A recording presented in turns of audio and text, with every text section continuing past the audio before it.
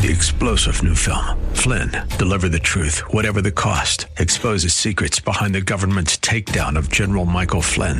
Flynn knew what the intel world had been up to. He ordered the first audit of the use of contractors. This set off alarm bells. He told the truth. He was the most dangerous person for Donald Trump to hire. They had to get rid of Flynn.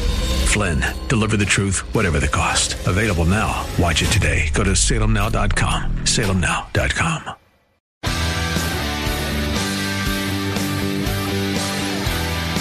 Are you looking for truth from God's Word that you can understand and apply to your life? You'll find it today on Make It Clear with Dr. Stan Pons, Bible teacher and president of Clarity Christian College, formerly known as Florida Bible College. Listen now as Stan makes it clear.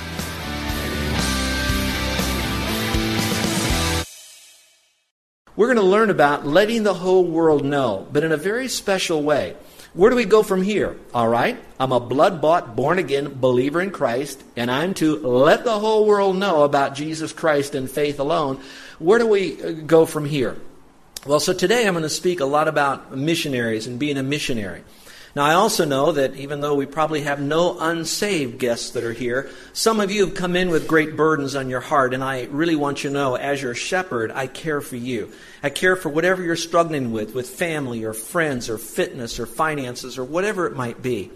But at the same time, I hope you could understand, I also care for those that are struggling with the very same things, but the difference between you and them isn't the size of their scar of pain.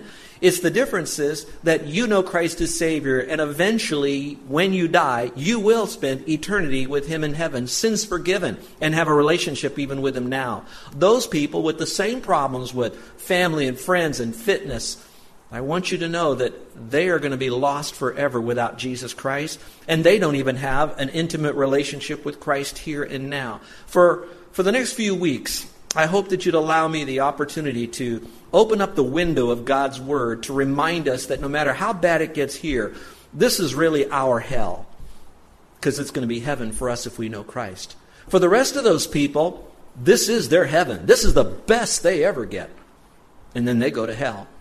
And that's perhaps why Jesus, in His prayer, He's talking to God the Father. He says this, "As you, Father, sent me into the world, so send I them into the world." Now the question is who would be the them He sent into the world? Well, obviously, He's not talking about those who don't know Christ as Savior. Another verse says that the blind can't lead the blind. So an unsaved person can't lead another unsaved person to Christ. Realistically, they can unless they just quote a Bible verse and someone else comes to know Christ. So it's really talking about the Father hearing the words of His Son saying, just as you have sent me into the world, I'm sending them into the world.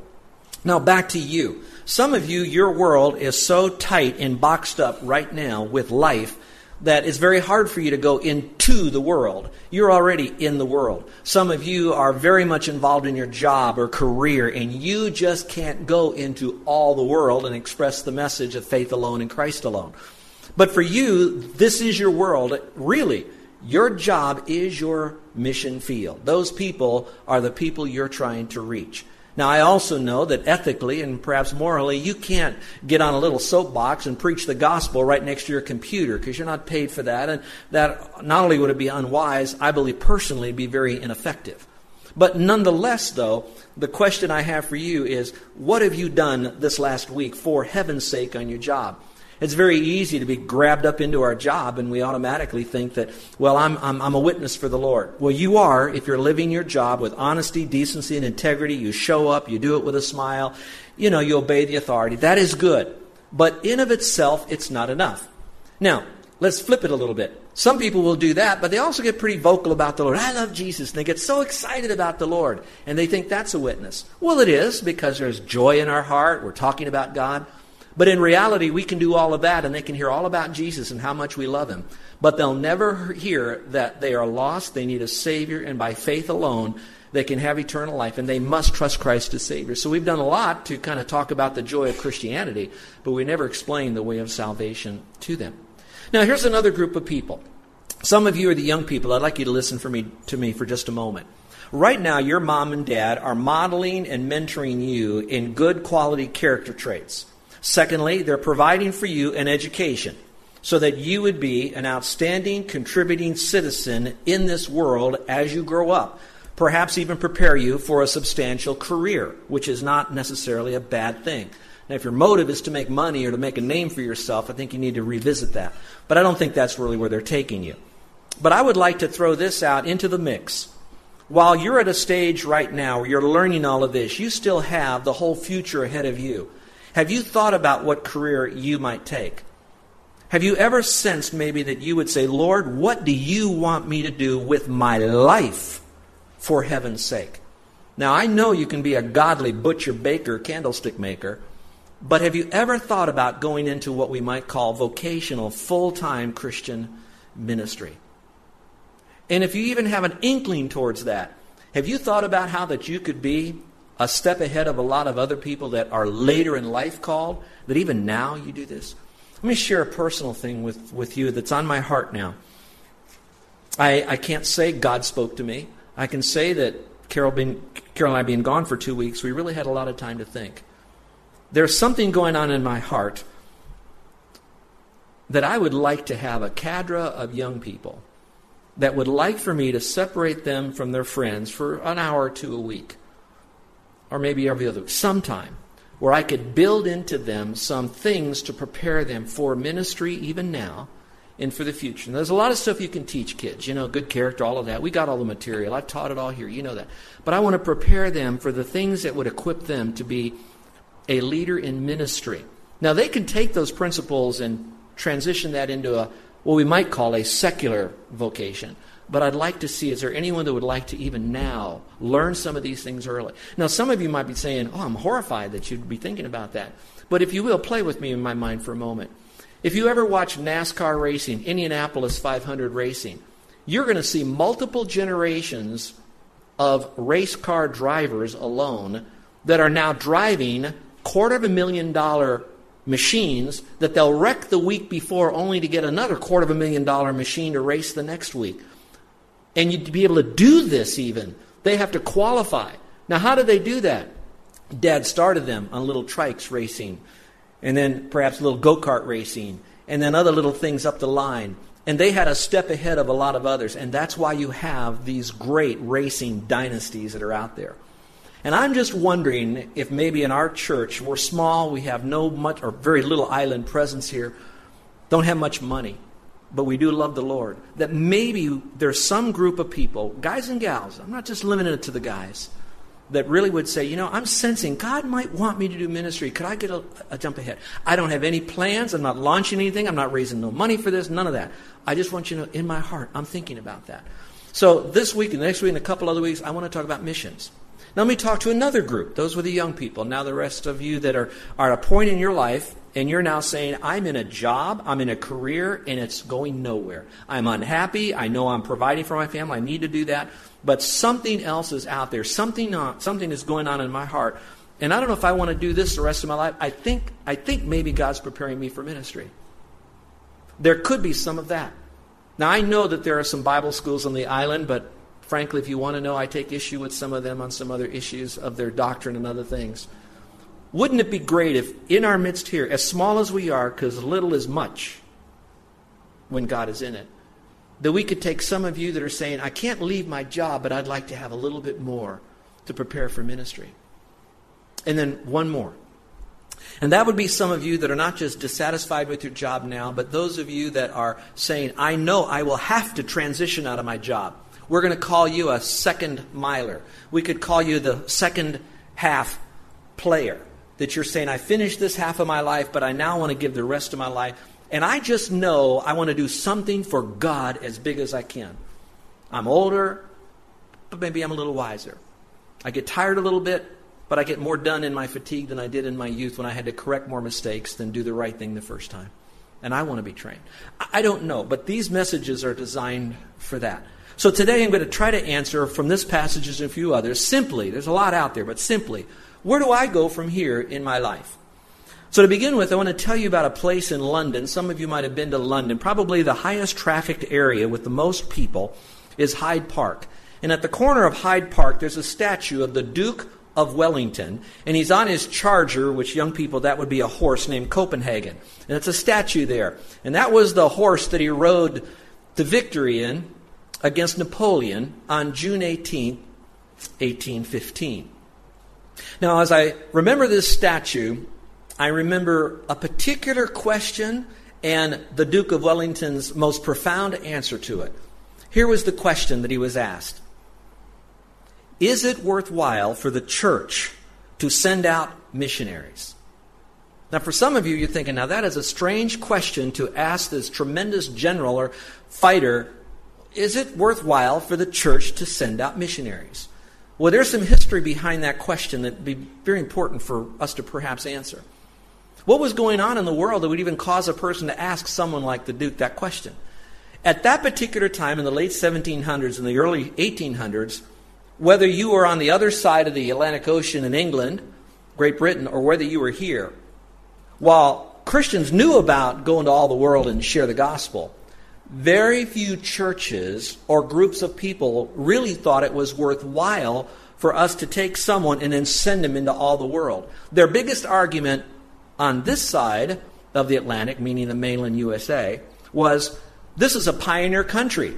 There are literally tens of thousands of Native Americans out there, Indians, that need to hear the gospel. We have so many people that need to know about Jesus Christ. Why would we ever want to send them to Timbuktu to do this? Now, that's not too hard because that same attitude spilled over from Great Britain because we just were so recently with Great Britain. And they too had a hard time sending out missionaries. If you recall, the father of modern missions was William Carey. He then goes to India. But he went with very, very little support, except his profound confidence that if men would not support him, God would, in obedience to the Great Commission to share the gospel. Following in his footsteps was another individual by the name of Adoniram Judson, along with Luther Rice. Both of these men had very little support, and they wanted to go to the country of Burma, which is now Myanmar, which is still a very struggling country with the gospel. And so he went there without much support. Halfway across the Atlantic Ocean, they were studying God's Word, and they found out that they went out believing that all you had to do is to be sprinkled, and it was wrong because God's Word said, as a believer in Christ, you need to be immersed. They had to be true to the few that were supporting him, so what they ended up doing then was deciding who is to go back to the mainland to try to raise support, because we now have to resign from the people, the board that was going to support us. So Luther Rice drew the short straw and went back because he didn't have a wife, where Adoniram Judson did. Again, missions was so low-key. Then you fast forward that about 2 or 3 decades, and you have the China Inland Mission. They were now beginning to want to spread the gospel to China. But the problem with that group was they would go to Shanghai because Shanghai had what they called somewhat of an American or an English settlement there. So they had walls around Shanghai where you did not then go out into the inland because it was such a closed country.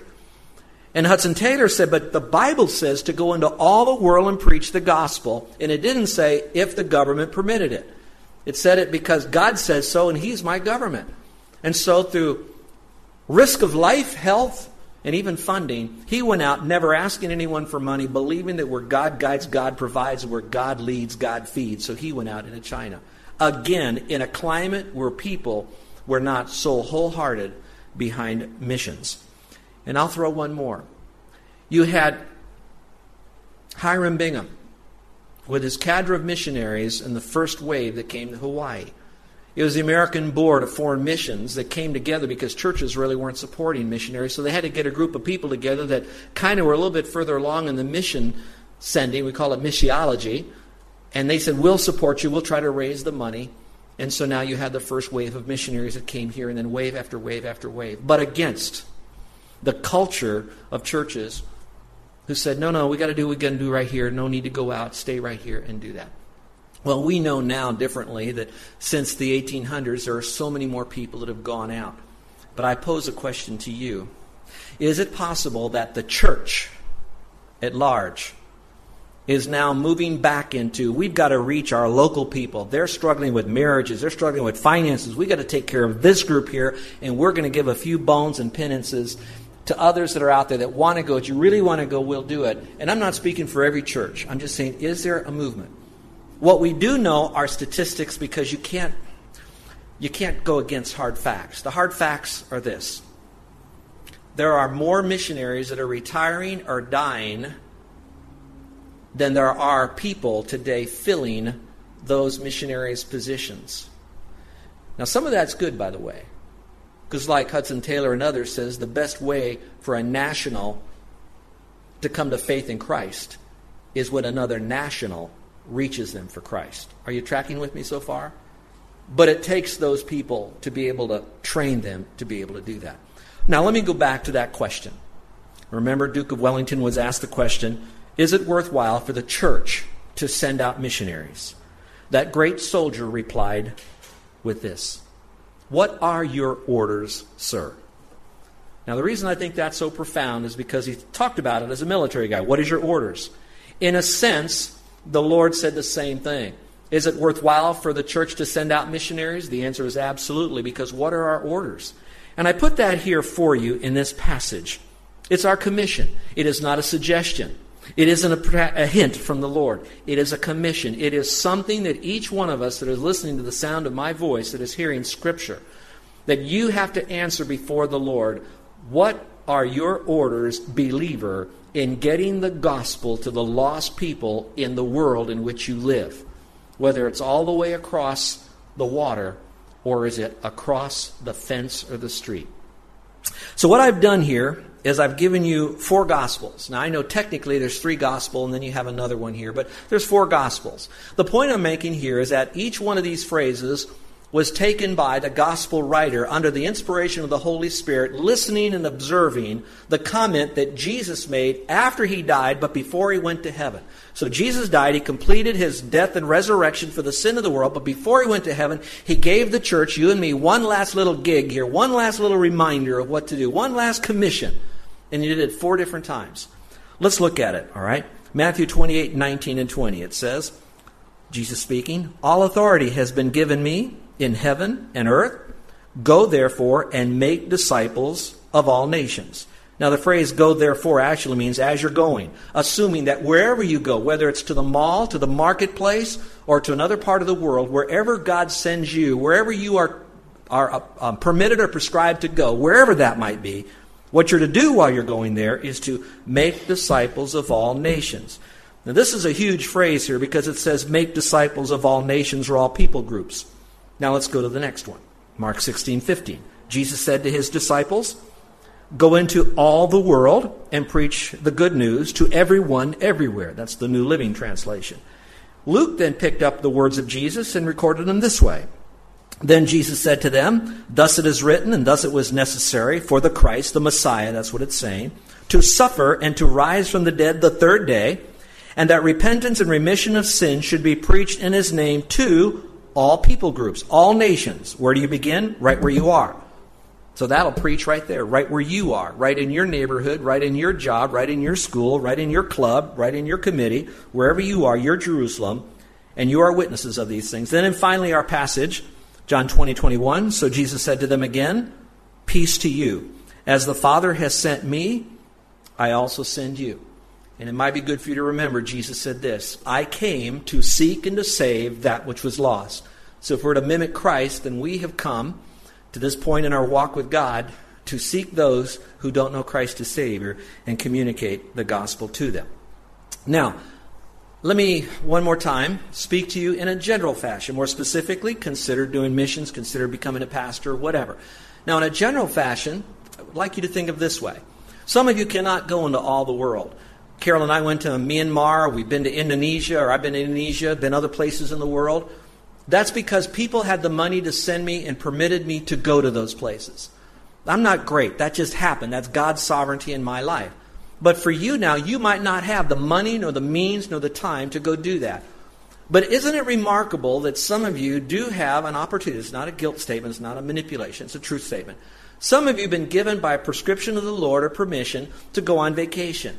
So you get out of your little world and your little community here on Oahu and you go somewhere. Some of you have, some whatever reason, allowed to go to a job that has sent you for a short term somewhere else. At that brief moment, that is Almighty God. Listen, that is Almighty God that is allowing you, through the funding of someone else, to take you off this island somewhere because you are a Christian to bloom where you're planted somewhere else. So when you go, you might be thinking it's because the chief butcher, baker, candlestick maker is sending you. In reality, you might think it's to do your job. And it is, and you want to do it well, as unto the Lord. But at the same time, is it, though, an opportunity for you, whether it's on the plane or another conveyance, to communicate the gospel clearly? So look at it as a divine, wonderful, golden, God-given opportunity for you to be taken to another part of the world to do that. You know, as I went through these passages, it's interesting how that 3 times it talks about Jesus saying that he was sent, and 3 different times it talks about we being sent. So how much of this is together is so profound that just like Jesus, we're to be doing the same thing. So today, in the limited amount of time I have, I'm going to attempt to answer 3 questions. Where do I go? Why do I go? And how do I go? Well, let's look again at John 17, verse 18. Jesus speaking. Where do I go? He says, as you sent me into the world, I also have sent them into the world. So the answer is simple. I am to go into all the world. All right? I have 2 young people here, and some of you, I hope you appreciate the fact that we try to have our young people engage in our messages here so they can be a part of it. So I'd like to have Fernando and Elizabeth come at this time, if you will. And they're going to help me with a map. Let's come quickly, young people, if you'll do that. I have them have a map, and this is on a piece of cloth, and they're going to kind of snap it out here, hold it up high, where everybody can see it. Maybe one more step down there, if you can hold it up so they can see it. Because I'd like to now talk a little bit about the word world. When it says that we're to go into all the world and preach the gospel, he says, as I was sent into the world. In John 17 alone, there's 3 different worlds that are either mentioned, described, or at least inferred. And I wanted you to see the 3 of them because they all fit together in global evangelism. The first one is called the created world. And look, if you will, at John 17, verse 5 and 13, and I'll read it to you. It says, and now, O Father, glorify me together with yourself, with the glory which I had with you before the world was. But now I come to you, and these things I speak in the world, that they also may have joy, my joy, fulfilled in themselves. All right, the second is going to be the evil world system. Verse 14 through 16 says this, Jesus again speaking, I have given them your word, Father, and the world, the evil system, has hated them because they are not of the world, just as I am not of the world.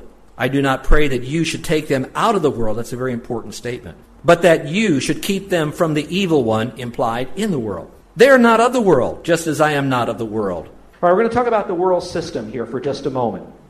In America, the world system is a system that's an evil world system. The very best that it does in our system is it will tolerate Christians as long as Christians are not trying to share the gospel. As soon as we begin to share the simple plan of salvation because we desperately don't want people to spend eternity separated from the Lord, they immediately caricature this by the word proselytize. You're proselytized. It's in your faith. And you're making your new. And they get all on top of us. So now it's been a movement from tolerance to intolerance to downright hatred to do whatever they possibly can to make a joke out of Christianity while at the same time allowing others and promoting their own glorified position of their own belief system. This is this evil world system that we are a part of. It is wicked. It's going to continually get, here it is, worse and worse according to the passage of Scripture in 1 Timothy. So it is going to get worse and worse in this world system. So we're to go into the planet, and we're to go into this ugly world system that God has out there that we need to penetrate with righteousness and truth by our lifestyle and by our spoken word. The third world is a simple world of humanity. That's the lost humanity. It says, as you sent me, Jesus, into the world, I also have sent them into the world, or into the world of humanity. This morning, because I wanted to have the numbers as fresh as I possibly could, I went to a website that would be the world population totals. It came out of Berkeley, California, and at 9:55 a.m. this morning, would you like to know how many people, according to them, are spinning on our globe? We had 6,845,979,106. Now, I'm going to tell you, you have on this little clock on the internet, you could then stop it, and then you can hit the resume. So you can stop it so you can write the numbers down. Then you hit the resume because then it speeds up and it catches up with all the births and the deaths and all of that coming up with a total. So again, 6,845,976,000. I said that to say this. Since 10 o'clock until the time it is right now, we've now gone from 6,845,000,000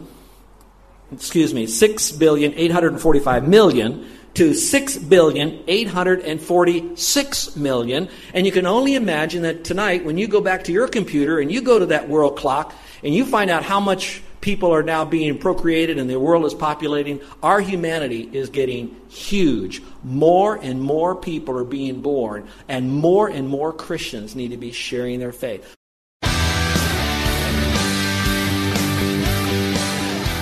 This is Joe Pons, and I want to thank you for listening to Make It Clear with the teaching of Dr. Stan Pons, founder of Make It Clear Ministries and president of Clarity Christian College. Make It Clear is dedicated to taking the Word of God with clarity into every person's world.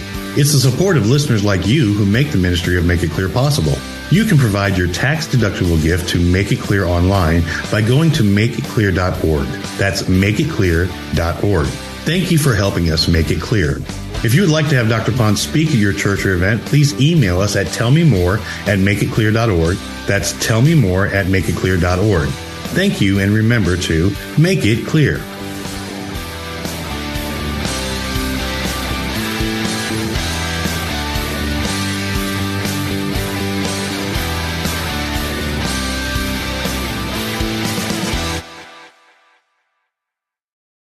Three-star General Michael J. Flynn, head of the Pentagon Intelligence Agency, knew all the government's dirty secrets. He was one of the most respected generals in the military. Flynn knew what the intel world had been up to. He understood its funding. He ordered the first audit of the use of contractors. This set off alarm bells.